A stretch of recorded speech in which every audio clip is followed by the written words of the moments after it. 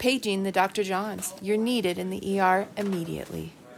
Dr. John, What is it, Dr. John? looks like we've got another flop. Do we have a reading on its beats? Negative. Let's check its vitals. Concept. A check. Plot. Check. Structure. It's there. What about characters? Check. Dialogue? Check. What about its theme? Yeah, about that. Well, let's fix it. But first, Welcome to the Script Doctors podcast, where each week we take on a new patient, a movie script, or TV show in an attempt to diagnose script diseases we found within them and suggest our own prescriptions on how we'd fix them. I'm Dr. John Cooper. and I'm Dr. John Akawi, and we are... The Script Doctors. We are not medical doctors. Therefore, any medical advice we give can and should be deemed as false. We are script doctors, graduates of the UCLA Screenplay Medical School, and therefore are only qualified to give medical advice on movie and TV scripts. All scripts are wonderful in their own way, and each has redeeming qualities. Our diagnoses and prescriptions are purely based on story and merely suggestions of what we would have done differently to make the story better in our eyes. Please consult with us, your script doctors, before submitting to any competitions or big-name Hollywood producers or agencies. Welcome to the Script Doctors. Welcome to the Script Doctors. That's the only lyric I remember. We don't talk about...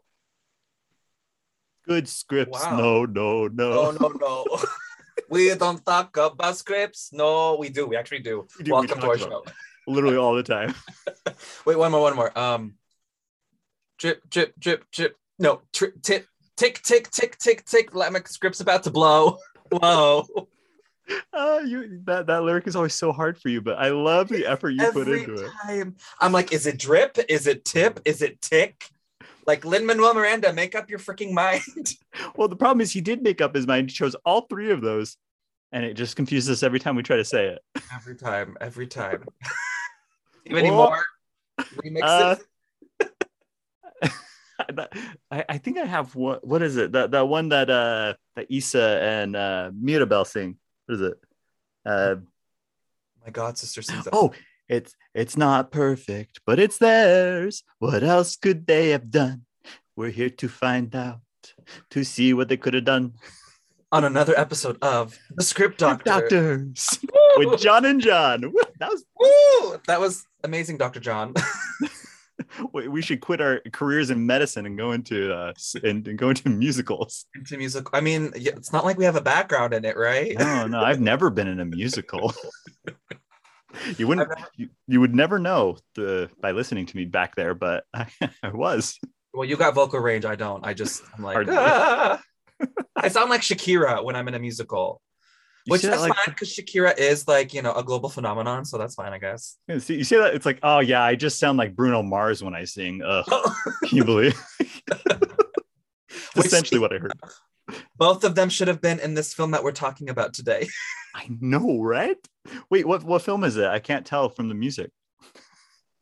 Lion King. What's wrong with you? Okay, I just couldn't remember the name of it. I knew it was like about a lion and a king and a family with magic powers. Oh no, you're thinking of that one Disney movie with magical powers, Aladdin. That's the one. That was bad. I almost said Meet the Robinsons, but I'm like, did anyone remember that movie? I love that. I love Meet the Robinsons. But no, we are talking about Encanto today, everyone. Oh. Woohoo! Great movie. And I know our listeners can't see us, but for the viewers watching us, Dr. John actually has his own candle in the back. This is where all of our superpowers come from. Except ours is a lava lamp. It's a little more safe than a candle that can flicker in the wind. That is so true. Come on, Disney. No, maybe it's symbolic about the instability of magic in the world, That is true. Wow, I didn't even think about that. Wow. Like, why a candle?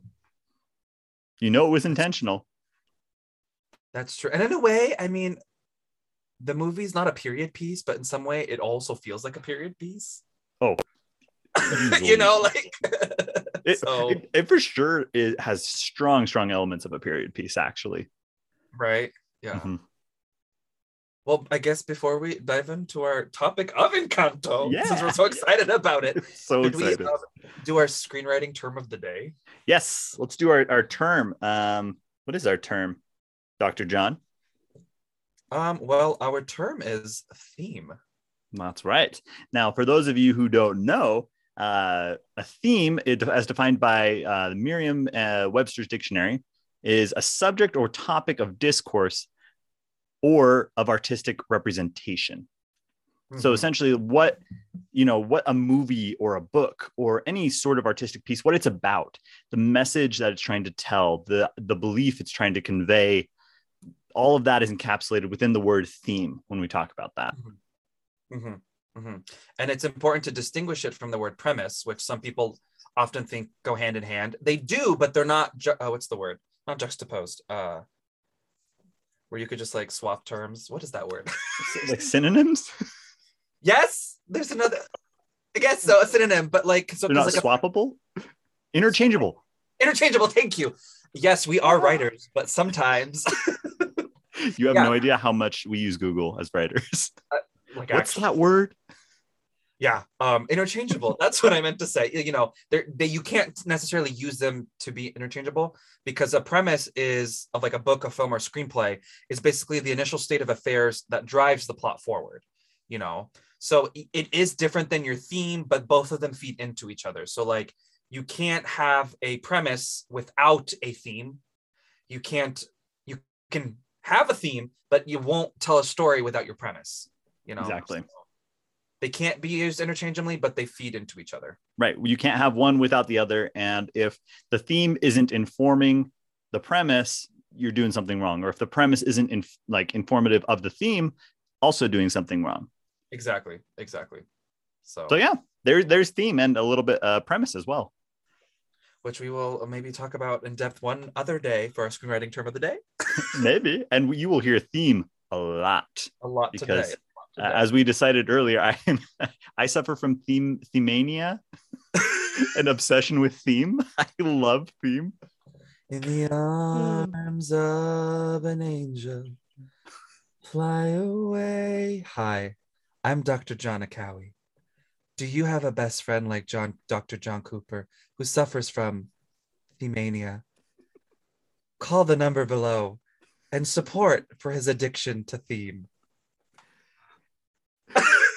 Sorry, it just heard Sarah McLachlan's voice speaking to me when you were discussing your addiction to theme. I really should start a group for recovering themaniacs. Is that what we're called? The themaniacs? Hi, I'm Dr. John C, and I'm a themaniac. Hi, Dr. John C. Hi, Dr. John C. Yeah, every Wednesday we'll be hosting what would you call it? Like TAA? Something like that, yeah. Themaniacs Anonymous. That's in our other podcast, though. We'll talk much more about that when that one launches in a few years. When we get our psych degrees, because right now we only have an SD. Yeah, we're working towards those. I mean, the MD's not good enough, right? We gotta get even more. MD of scripts. So now we need an MD of a psychology degree of scripts. I don't know what I'm saying anymore. But I can tell you that the movie that we are talking about today has a lot to say, unlike me. So let's look at that, and it can start telling us things. I guess so. So as Dr. John C said, our film of the day is Encanto. Mm-hmm. And to remind our listeners and viewers, I'm going to read a synopsis of it by the official Walt Disney Animation Studios website. It's a great idea. Okay, so Encanto. No better place to take it from. The actual people who made it, right? Yeah, it's weird. So Encanto tells the tale of an extraordinary family, the Madrigals, who live hidden in the mountains of Colombia, in a magical house, in a vibrant town, in a wondrous, charmed place called an Encanto. I sound like abuela, but anyways. Hey, you're really channeling her right now. Honestly, that's okay. I have to put on her accent, but I probably can't. The magic of the Encanto has blessed every child in the family with a unique gift from super strength to the power to heal every child except one, Mirabel. But when she discovers that the magic surrounding the Encanto is in danger, Mirabel decides that she, the only ordinary Madrigal, might just be her exceptional family's last hope.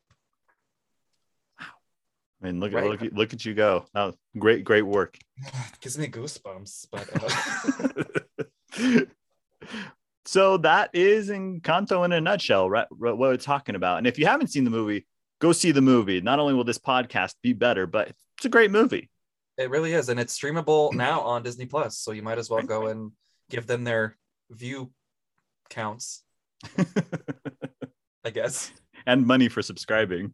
There we go. So So if Disney it's sponsor us. please, if it's such a good movie though, John, like why are we looking at it as the script doctors? You know, aren't we only looking at bad movies? Well, I mean, as our philosophy is, not what am I trying to say? Our philosophy is that no matter how good a movie is or how bad a movie is, there's always room for improvement. Like nothing is ever perfect, you know? And I think that is something that I personally take, and I think you do too, into just art in general, not just in writing, but in acting, right? Also in directing and producing and every single thing. You always look back at it and you're like, I could have done this different, you know? But usually just want to get to a point where you're just satisfied with what you have, right? Yeah, or having actual production experience, or you just only have the one take and you have to move on. You're like, well, I hope you got it because that's all we have time for, folks. Exactly. It's all the money we have. So So shut it down. We got what we got. yeah. And I mean, like Encanto is a critically acclaimed film. I mean, it's also Academy Award nominated, Golden Globe nominated, every Critics' Choice nominated, you know. But you know, we both found that there were certain things that we could have done, or that's not we because we didn't write the script, but if we did, that there's little things that we could have done to kind of improve the story, or things that we would have been done differently, you know. Yeah, or if we had received the script in earlier drafts, if someone said, "Hey, here's our script as it is, give us notes on it," these are the notes we would have given the writers who wrote it. Exactly. Right. And that's what a job of a script doctor is. So that's right. I see what you did there. What can I say? Well, they didn't come and ask us for our diagnoses. Oh my gosh. And so we are here to give you, the listeners and audience members, the diagnoses and prescriptions. Absolutely. So let's launch into that then. What do we diagnose this with? And for those of you who are tuning in for the first time, we always diagnose the script first because it's hard to say what we would fix until we can figure out what the problem is, right? So yes. we've settled on what we believe is an accurate diagnosis for what Encanto suffers from, what its malady is. Exactly. And the primary diagnosis that we're giving this is the polythematosis, right? What a terrible disease. And actually very common. I would say almost as common as the cold. You know, a lot of movies suffer from this because we as writers have a lot to say and we think about a lot. What polythematosis is essentially it's too many themes trying to occupy the same movie. They're each competing for the sunlight in the movie, and it causes each of them to not get enough. And you just get a bunch of drooping, not fleshed out themes throughout the movie, right? Yes. And it kind of makes the movie very wishy-washy because some scenes are more powerful than others because they dive deeper into a specific theme than other scenes. And it just kind of feels uneven at points, you know? Exactly. And it's great that we bring this up too, because I feel like polythematosis is something common that a lot of emerging writers suffer from as well. Absolutely. Because you're kind of grasping the idea of what theme do I want to tell in the story and how do I just focus in on that, you know? I mean, personally, I'm suffering from that on a project I'm working on right now because it's like you said, we have so much to say, but you can't say it all really. Exactly.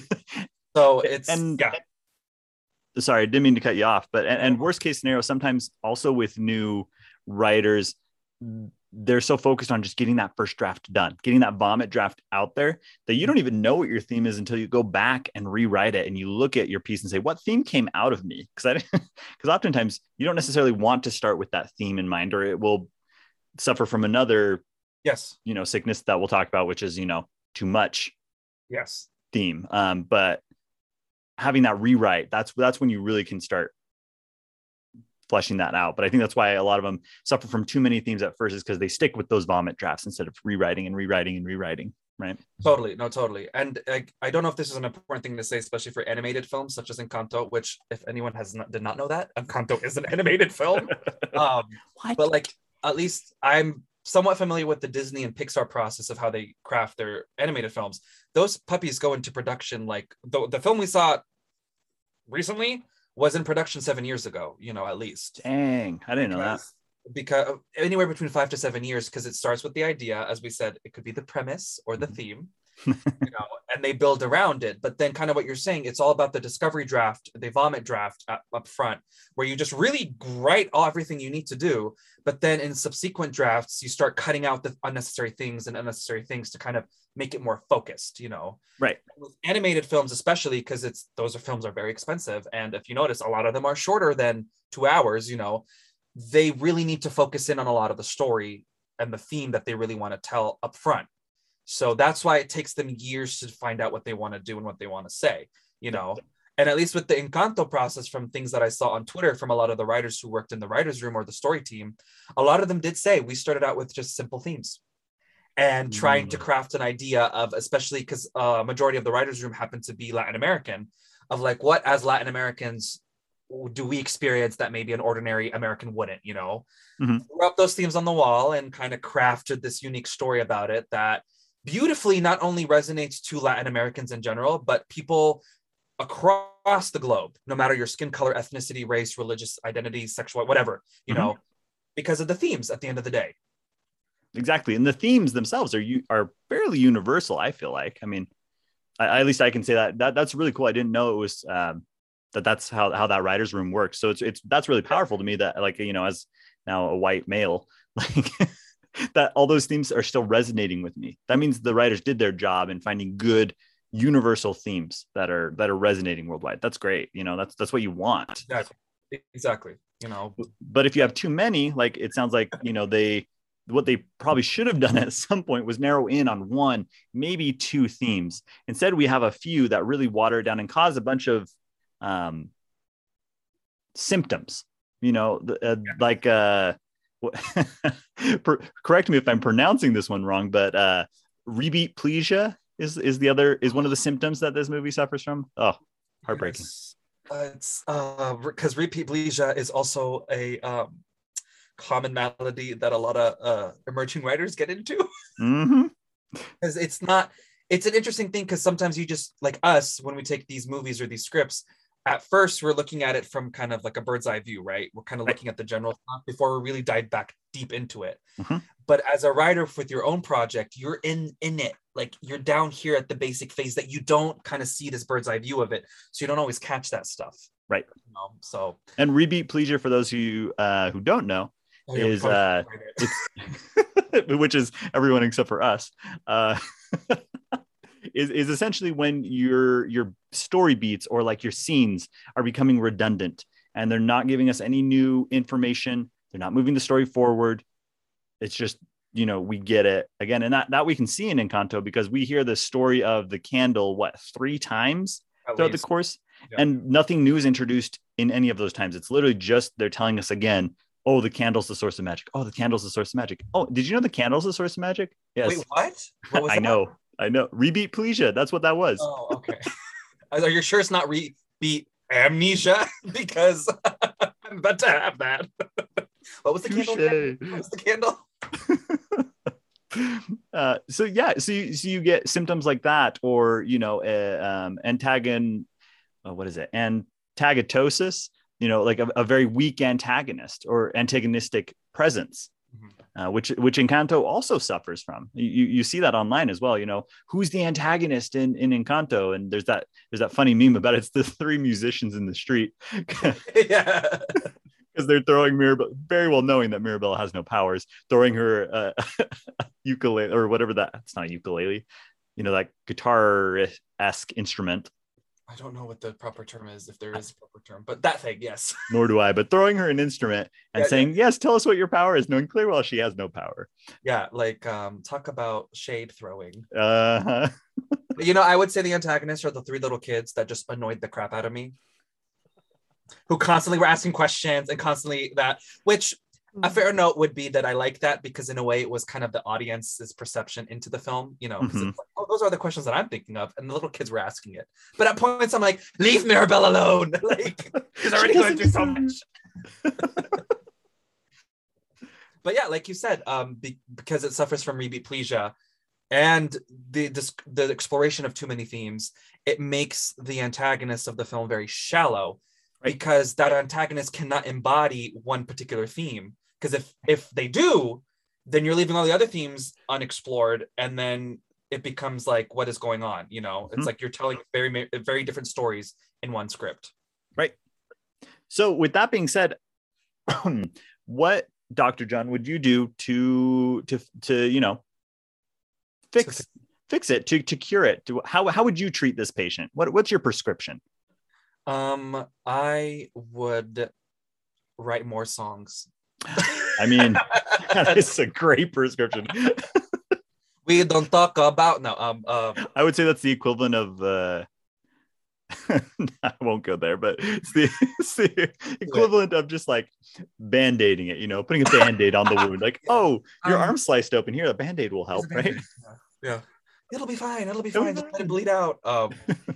I would kind of what we were saying about the repeat blegia, that was something that I particularly did not like in the film, because it was like, okay, we get it. This candle has magical powers. Okay, we get it. You know, it was a miracle for Abuela, especially the prologue.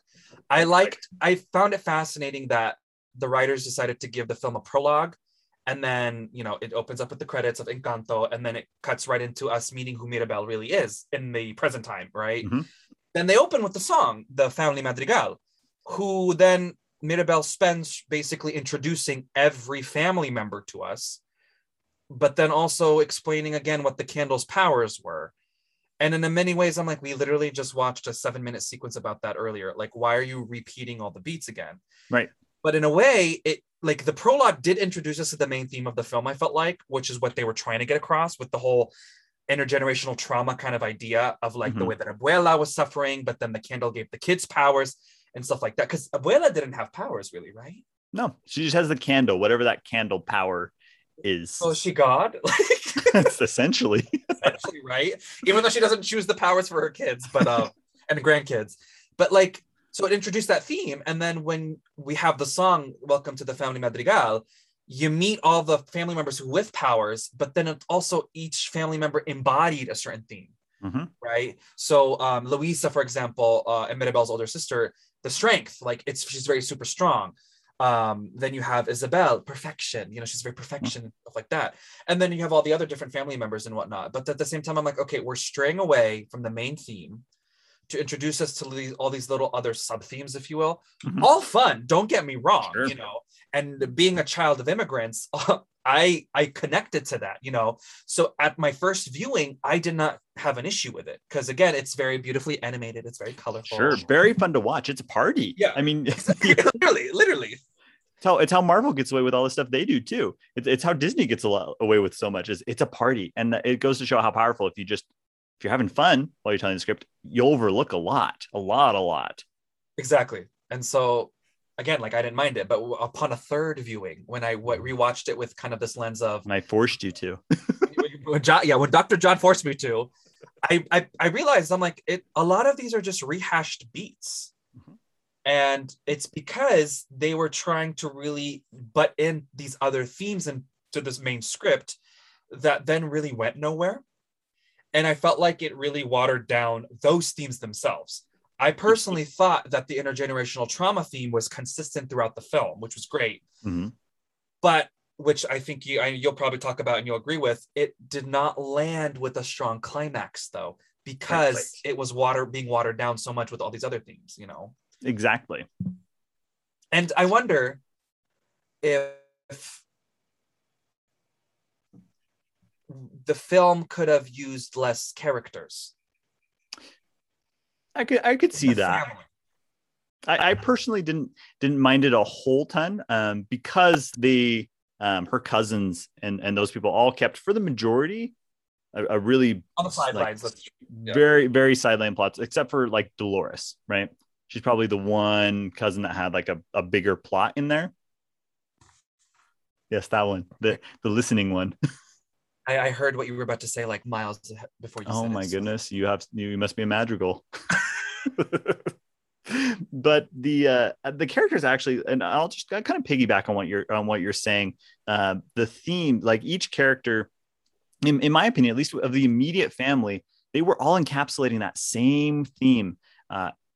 The how do I say this? The not the perfectionistic, but that pressure, that family pressure that Abuela puts, for them to be perfect, to not break, to be essentially perfect.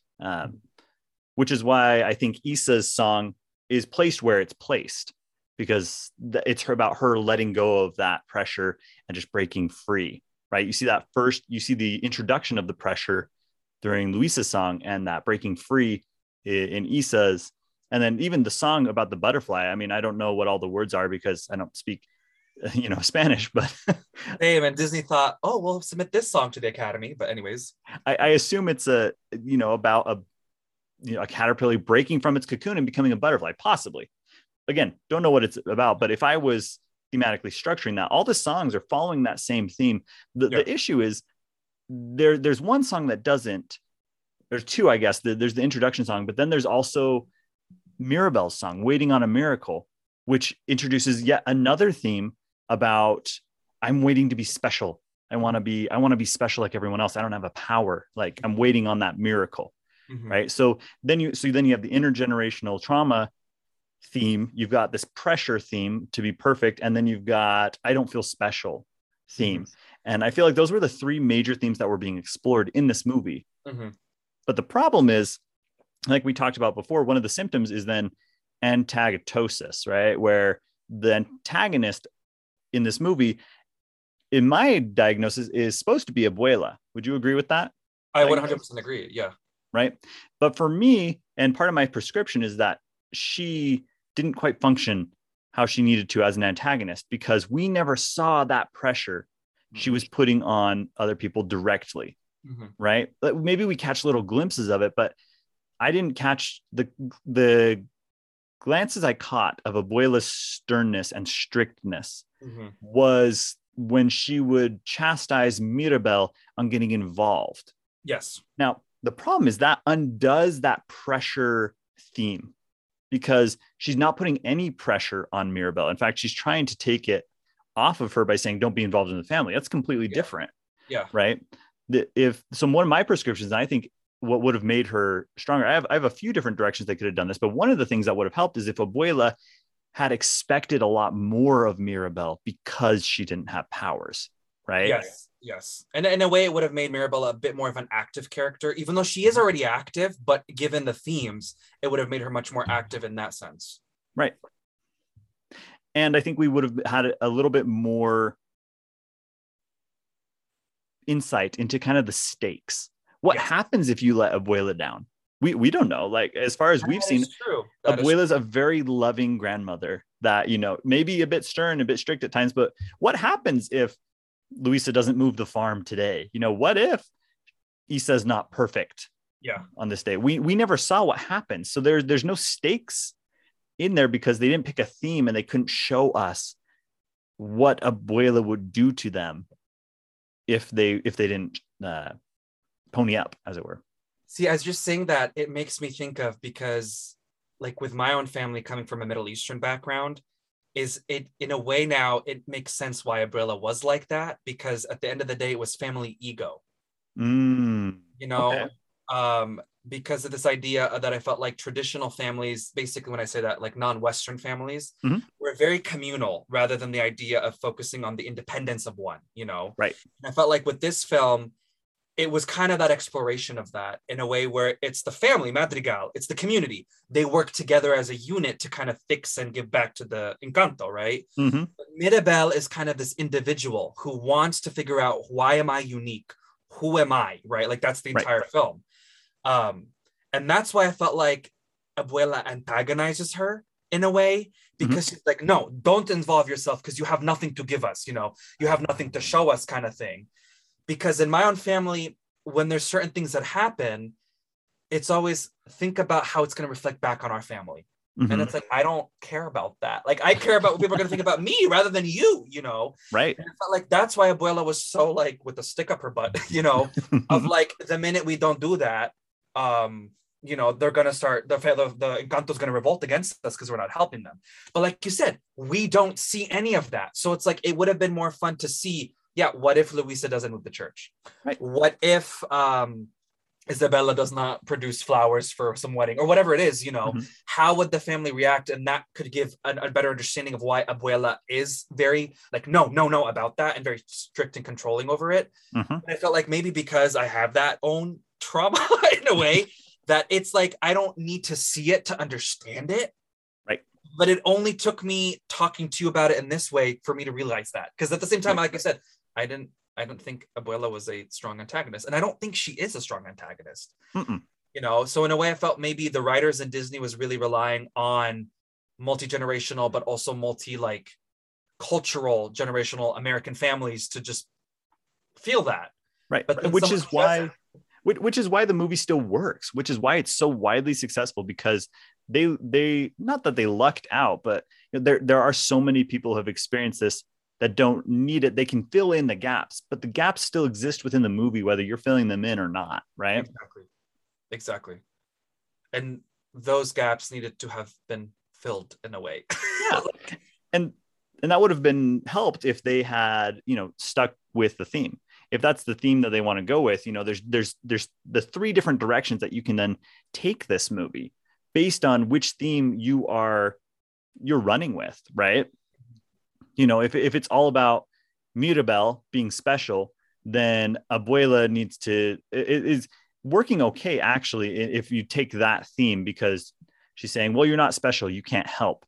And then at the end of the movie, showing how Mirabel can help because she's not special, right? And really ramming that point home. But then that, in my opinion, would change the climax if you're following that theme, because the climax is Abuela and Mirabel's reconciliation, right?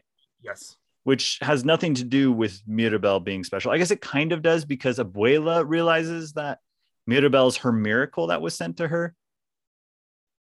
But it doesn't land as strong because it's not Mirabel, right? The antagonist is having a moment of realization, and that, you know, the protagonist needs to have that moment in the climax, right? Yes. Yeah, because otherwise it's like, Abuela's not driving this movie forward. Right, exactly. He's just there being like, Mirabel, stop it. You know, like, don't get involved. And that's it. Like, yeah, it was a very anticlimactic climax. It was. And I think again, it did not take me until my third viewing to really realize, when I was looking at structure of the script, to be like, okay, what is the climax? You know, because the first two times you watch it's just like, oh, you know, it is a very endearing moment. You're like, oh, crying. Disney movie. But like you said, because it's not, Abuela's not really an antagonist, but then also she's the one that's coming to this realization rather than Mirabel. Right. You're like, oh, okay. So I don't understand how this is an all is lost kind of moment, because really, what was lost for Mirabel if she didn't find anything? Honestly, what was lost for any of them? That was one of my other notes, is what happens if the Madrigals lose their power? Yeah. They stop ruling a town isolated in a jungle. Like, that are those the stakes? Like, so the ruling class in the Encanto loses their powers and stops becoming the rulers. Like, are those the stakes? Yeah, right. That's I don't really have any worry about that. I'm like, oh, good. So now they can all just be equal and just help each other. It's not devastating to me that they lose their powers. And I mean, that's a good point that you bring up, because any emerging writer listening to us, like, your stakes need to have some sort of life or death. Absolutely. Not in the literal sense. Like, it's not like, oh yeah, if they don't do it, they're going to die. But it needs to feel like a life and death to them, you know? And like you said, it's there. It can be there. The fact that it's like, if we do lose our powers, like, who will we be? But they don't really dive into that, because it's just all like, oh, no, the candle. Oh, my husband, you know, like, oh, whatever. Okay, great. But like you said, what happens if that candle goes out for good? Are you all going to get overthrown? Because that's not what you made us feel like. It was just, again, back to the whole, like, the family image. Louisa just fell off my desk. So clearly, Louisa, I know our listeners, or our viewers, or listeners, yeah, cannot see it, but there's Louisa to our viewers. Woo! Fave character right there. Got to her.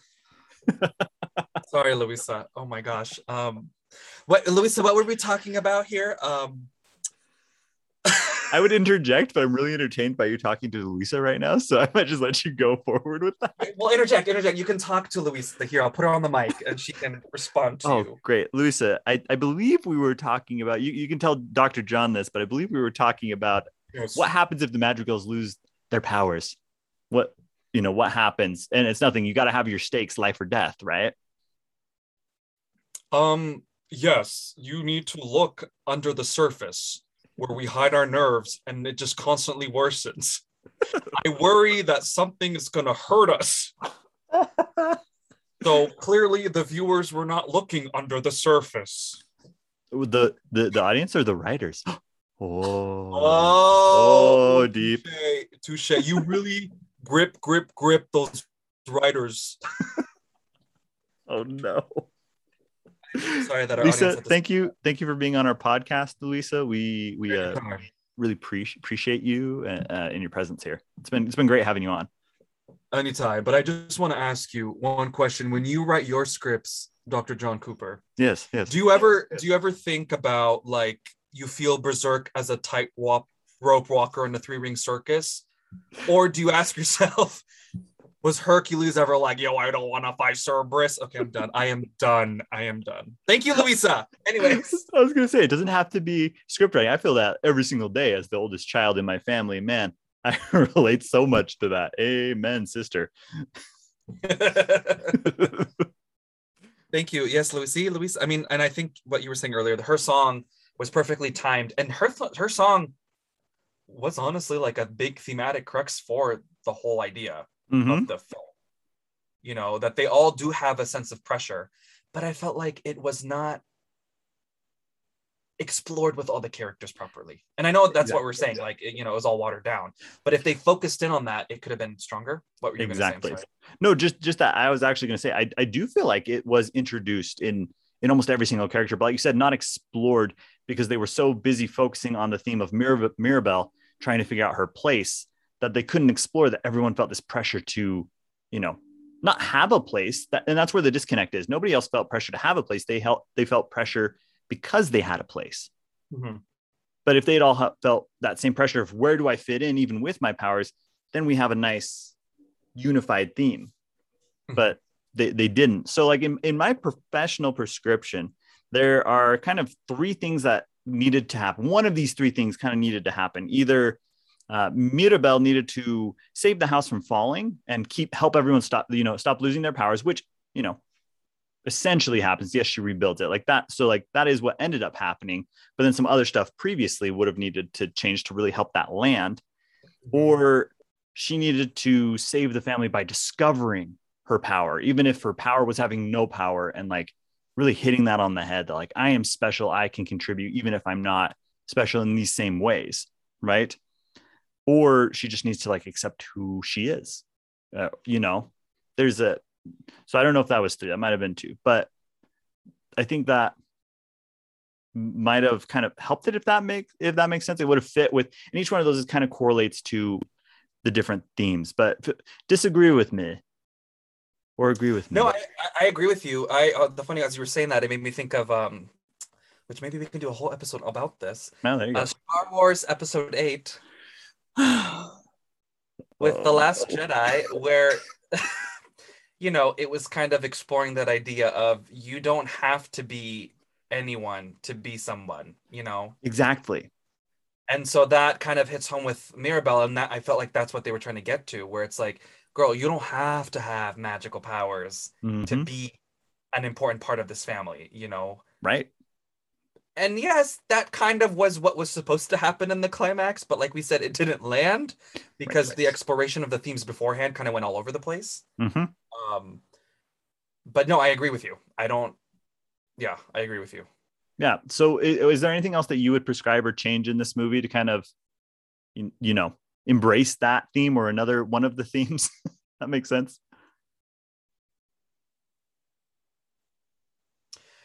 I mean, like I said earlier, I don't know if this would be a fix, but it's something that I've been thinking about just because I work with a lot of ensemble pieces in terms of my stories is Mhm. were there too many characters? And Gotcha. that's why it was kind of not being able to be focused in on just the main central themes. Mhm. Because like we said, like, yeah, the whole idea with like the surface pressure stuff and the perfection is in a way introduced in all of the characters. Like that's why they have Sure. the powers and they help the community. But then sometimes, like honestly, I forget whose powers are what half the time, you Mhm. know? And that's why maybe earlier I was like, maybe there needs to be more songs because it was like, it was cool to see the surface pressure song because it reminded you what Luisa's powers were on top Right. of what she was struggling with.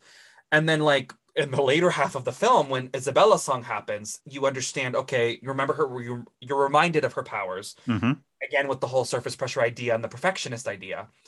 But I'm like, did we need that with all the characters? Well, no, because then it would be too much, too many Mhm. songs, too many things being explored. Unless each of those songs is not only advancing the plot forward, but advancing the theme forward.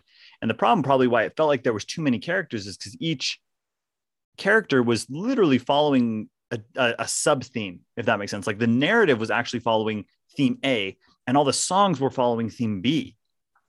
And so it feels like there's too many because it's like I have all, at least what from my perspective, what I'm seeing in what you're saying is, feels like there's so many because they're not all contributing. They're all No, just over here following their own little storyline. yeah. And I think that's why we don't talk about Bruno, that particular song and that number is so iconic, besides all the TikTok trends that made it go viral, but is because it's the whole family coming together with actual Bruno and just speaking on that theme B, Mm-hmm. of the surface pressure idea and showing you the life and death stakes that existed between it. Yes. That's why Bruno had to get banished. Yes. But then it fizzles away. And that's why it's almost like the because you normally you go into a movie and you're really excited for the climax, for those awesome moments that you've been waiting for, and you go into Encanto. At least for me, I'm really excited to see surface pressure, and we don't talk about Bruno, right? Because that's the moment where the stakes are the most present, because we see what happened to Bruno and what everyone thought about him because he wasn't meeting the family's expectations, right? Exactly. But you're right, it completely fades away because they didn't spend time, instead of developing Luisa or Isa, developing Abuela and that antagonist and making sure she is the scary force that is going to come down and rain fire upon Mirabel for whatever reason the theme is dictating, right? Yeah. Yeah. It's funny because when I watched it again with structure, I pinpointed the midpoint as being we don't talk about Bruno. Interesting. And I would say, I mean, hey, Disney, if you want to hire us for like a possible theatrical adaptation, call me out, call us up. But I could see that we don't talk about Bruno number being the act end number. How you Sure. always have that climactic and all the characters singing and it's all like this flashy thing. That would have been perfect for that. And I think that's why when that song happens, I'm like, yes, here we go, here we go. And then Act Two or the second half, Act Two starts, and it just goes away because, like Right. we said, too many themes. The antagonist is not fully developed in order to be a proper antagonistic force, and then the climax just doesn't land as strongly. It's a weird way. Like how we have our and I know our listeners cannot see what I'm doing here, but our visual interpretation of like a story, right? So it's like, okay, here we go, inciting incident, bam. Okay, climax, we're going up. Okay, okay, okay. Oh, midpoint. Okay, we're gonna go down. Oh no, we're gonna go up. Oh my god, and then the climax happens up here, and then we go down, right, to the Right. resolution. I feel like in a way this is inverted, where it's like it's Yep. going, we're going down instead, though. We're going down, and then once the climax happens, oh, we're going back up now. Mm-hmm. So it's interesting. It's not all building towards one perfect moment. Yes. And to reiterate on that climax, I think fixing that would also fix a lot of the movie for me, how that climax played out, right? So let's just look at this climax from the perspective of, let's say the theme is the pressure, right? That Mirabel has all this pressure put on her. Let's say they did all the legwork. Abuela has been telling Mirabel she's not doing enough. She needs to do more for the family. She needs to be like her siblings with all these special powers. Then in that river scene, that's the scene where Abuela and Mirabel reconcile, and Abuela finally acknowledges, or Mirabel finally does something that helps Abuela recognize what she is contributing to the family, right? Mm-hmm. Instead of that flashback. Now, what what I think they were going for, kind of like you mentioned, was that intergenerational trauma, right? And that's where they rehash that flashback. But if they were going to do that, in my opinion, what would have been more powerful is if we had seen Mirabel in the beginning and we had that flashback still, like keep that origin. What do we call that? A prologue, right? Prologue. It's like, what's that word? I don't. We Origin keep that, but we see it from Mirabel's perspective. We see a stern and almost and an occasion, maybe not a cruel abuela, but we see it from like that kind of like that darker side. It would help not only introduce a real antagonist into it to make us all scared of abuela, but also, you know, get the story across like the prologue was doing. But then in the climax, when they're having that heart to heart, Mirabel finally understands and sees it from abuela's perspective. Yes. Right. And we gain compassion for her. And then that unity is what brings us through. Because that climax should have been the moment where the intergenerational trauma breaks. Exactly. And it didn't do that for me or for us. But because they didn't set up the pitch properly. Yeah. I'd said pitch and I swung a bat. That's not the right thing. I'm sorry. Are we athletic doctors here? No, I don't even know what a sport is. What is it? Ball, hoops? I don't even know, man. Well, Luis has something to say. Well, a sport is carrying a bunch of donkeys. Anyways, she fell again, so I had to pick her up. Oh, rip. Poor Louisa. The surface pressure is really getting to her. So yeah, I feel like, and you see how the climax shifts with the theme, right? And I think so that's where I really was able to, you know, pinpoint that's what I would change. I would fix that climax and then adapt everything else in the front half of the script to build up to that moment. Because the script at the end of the day really wants to be, it feels like the script wants to be something different than the songs do. 100%, because I was just thinking about that when you were talking about the climax, where I was thinking of other Disney movies that are musicals as well. And thinking about around the climax, what is the song that is supposed to be representative of what's going on?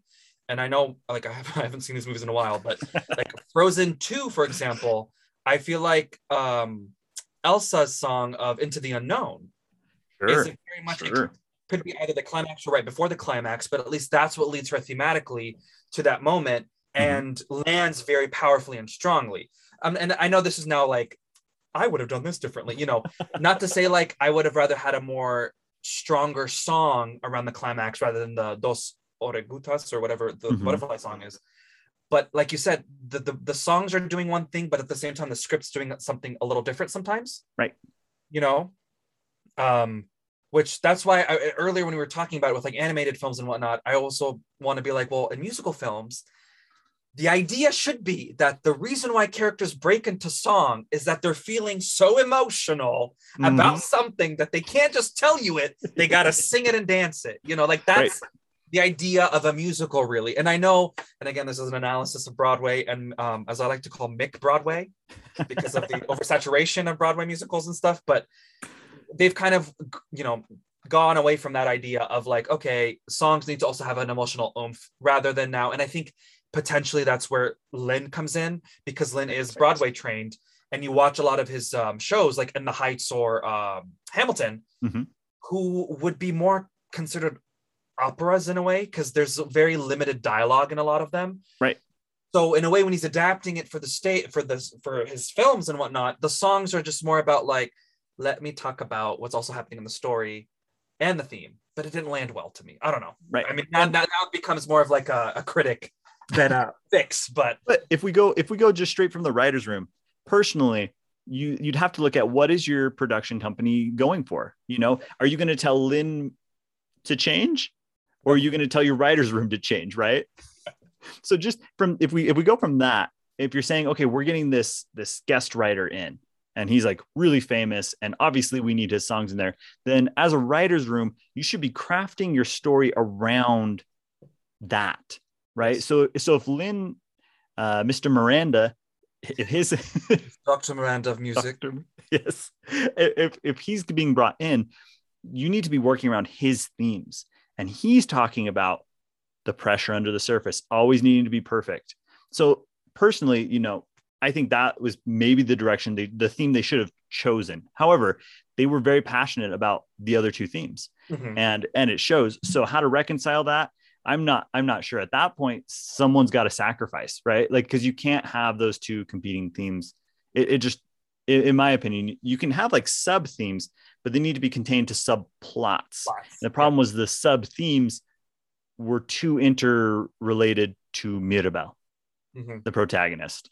And it should have gone off. If we wanted to explore this sub theme of surface pressure, we should have explored Luisa and Issa in different settings away from Mirabel in subplots. 100%. Yes, Right? 100%. Because I felt like with After Surface Pressure, the song, you really don't see Louisa as much. Like she's there in the background, but They're crying. that's it. And then Isabella's song comes in later in the latter half of Act 2, Mhm. whereas you don't see her up front. And that's why I'm like, interesting. Okay. So that's personally what I think I would have recommended is either pick a theme or separate your subplot from your plot so that your antagonist can shine and give us the stakes of what we are, what we're scared of as audience members, of the worst. What is the worst that could happen? Right. And then there you go. That's the setup. Like, because Abuela could totally be the antagonist of all those themes. Agreed. But like you said, Mirabel needed to have been dissociated in a way from the other two themes. So she's the central figure with the main theme and the main Abuela storyline. You have the Luisa stuff, you have the Isabella stuff that are thematically related, but needed to have been explored in a different outlet than the way that it was. Yeah. Like, for instance, it's even right there, Dolores and her love for what's his name? Not Miguel, right? I don't know, but Mariano. That's what his name. Yeah. Mariano. Oh, yeah. Mariano's on his way. He told the man. I love this movie way too much. But we should have explored that a lot more. Yeah. And Issa that shouldn't have been a surprise reveal. It should have been something that, I can't believe I'm doing this. I don't want to marry this person. And Dolores being like, I want to marry this person, but I can't. And that love triangle maybe should have come to the forefront a little bit more. Yes. So that surface pressure theme could have been explored. Yes. So do you think everybody made sense of our fixes? I hope so. I mean, I just think about it. I'm like, I still freaking love the film. Again, it's a great film. And because there's so much thematic stuff, most everyone can relate to it. You don't have to have a perfect script to have a great film. That is the biggest lessons you can take away from Encanto, is your script doesn't have to be perfect for it to be loved. Yes. It just needs to be, I guess in this environment, it needs to be fun. I know. And it needs to be relatable. There's the real thing. It needs to be fun. It needs to be relatable. 100%. No, 100%. So yeah. Anything else that you'd like to say, Dr. John? Well, I was just going to ask you, who did you relate to most? Luisa, hardcore. I heard my name again. Yes, that's what's up, Luisa. She's my girl, man. I relate to her so much, but I know my wife relates more to Isabella, right? Because that's very much who she is, and she feels that kind of pressure, whereas I feel the pressure of don't let everything fall. I'm holding everything up. My wife's very much I have to be perfect, or just because I see, I don't understand Issa's character, but my wife does. Is your wife a only child? Oh, sorry, eldest child. She is actually the oldest child. Interesting. Okay, because I was gonna say maybe she's not, or if she was an only child, that's why she doesn't feel the pressure of the way Luisa does. Because I'm like you, I related to Luisa because I felt like I'm also the oldest child, and I'm like holding up the family and the generational trauma on my backs and trying to like break the cycle while my brother's out there having fun with his life. Like he in many ways is the Isabella, because he's so perfectionist of trying to show like my parents of like, I am perfect in what I'm doing. I am going to be what you want me. I am that perfectionist where I'm like, my back hurts. And maybe that's why my back hurts. It's not because I'm discovered it. It's because I am Luisa with the world. I am Atlas from You are Atlas. The world is on your shoulders, my friend. Literally. Yes. But yeah, I mean, it like we were saying, it's just a phenomenal film because even though it dealt with a Latin family, the themes were easily universal, and you don't have to be Latin to understand the film, which was cool. No, thank heavens, because that's what films need to be. bringing people together, sharing the human experience, the stuff we can all relate to from different perspectives. It's the perfect mesh. It's not a paradox. You can have a human experience from a different perspective, and we can all relate to what we're going through, Yes. And I mean, we all relate on this note, I guess, that we shall never talk about Bruno. No, never. We don't talk about Bruno. No. I wish I had a Bruno toy here to just like. Oh, he's the other one I love, but I relate to his superpower. I love his power. His power's pretty cool, yeah. Mm-hmm. Well, with that, I guess that kind of wraps it up, yeah? I think so. I think we need to just stop and go start our own little Broadway production of Encanto. What do you say? Yes, I'll be there. Give me 12 hours. That's how long it will take me to drive to you.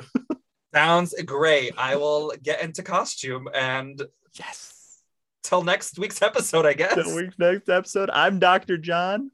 I am Dr. John. And this is the Script Doctors. Thanks for listening to this episode of the Script Doctors. If you have a story that could use a little Script Doctor magic, you can contact us at thejohns.scriptdoctors@gmail.com. We'll help you diagnose what your script is suffering from and give you our recommended prescriptions for how to cure it at a cost that you can actually afford. But we do not accept insurance. Yeah, we don't do that. But make sure to follow us on Instagram, YouTube, and TikTok as well, at The Script Doctors. In the meantime, be sure to do your writing exercises and give your scripts plenty of thematic vitamins. Paging the Dr. Johns. You're needed in the ER immediately. Not another flop. Come on, Dr. John, we gotta go. See you next time.